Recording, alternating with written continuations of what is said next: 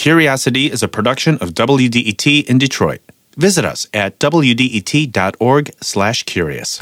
I'm Quinn Kleinfelter, and this is Curiosity, where WDET finds the answers to your questions about everything Detroit.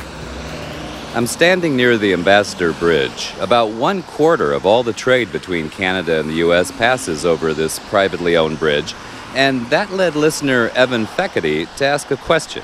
I just wanted to know how the International Ambassador Bridge became privately held. It just seemed that two sovereign countries should be in charge of international crossing, and a really large international crossing. That's a concern heard since just after the end of the U.S. Civil War, when railroads wanted to find something other than ferry boats to move trade goods across the Detroit River. It took until the roaring 1920s for entrepreneurs John Austin and Joseph Bauer to begin building the bridge at a cost of about $23.5 million. And the Detroit Historical Society's Joel Stone says just who should own the bridge was already an issue, especially for the city's mayor, Johnny Smith. There was a political pull between John Lodge was the head of the Common Council and Smith was the mayor, and Smith really thought that it ought to be a public bridge.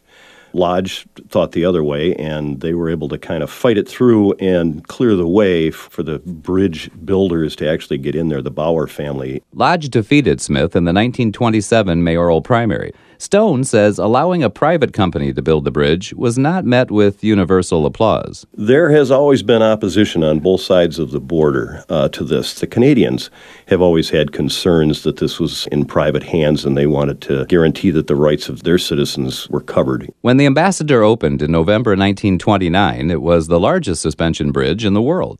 The Bauer family controlled the bridge until 1979, when businessman Matty Maroon bought it. He now earns an estimated $60 million a year from it. So it's not surprising Maroon fought to stop Michigan and Canada from developing a second nearby bridge crossing the Detroit River, now known as the Gordie Howe International Bridge. Maroon and another Ambassador Bridge Company official even went to jail briefly on contempt of court charges for failing to make good on pledges to finish access roads to the bridge. At that time, Windsor West Canadian Parliament member Brian Massey called it a bad omen for one of his nation's busiest trade routes. It's not often where the CEO and the manager end up in prison. That's an extreme situation and something so important for our economies. Security concerns came to a head after the 9/11 terrorist attacks. U.S. officials feared the Ambassador Bridge could present a tempting target. Yet the U.S. Customs and Border Protection's Ken Hammond says combining public and private security forces has been pleasantly effective. I have not been met with any surprises over the years. We had a few incidents on the bridge.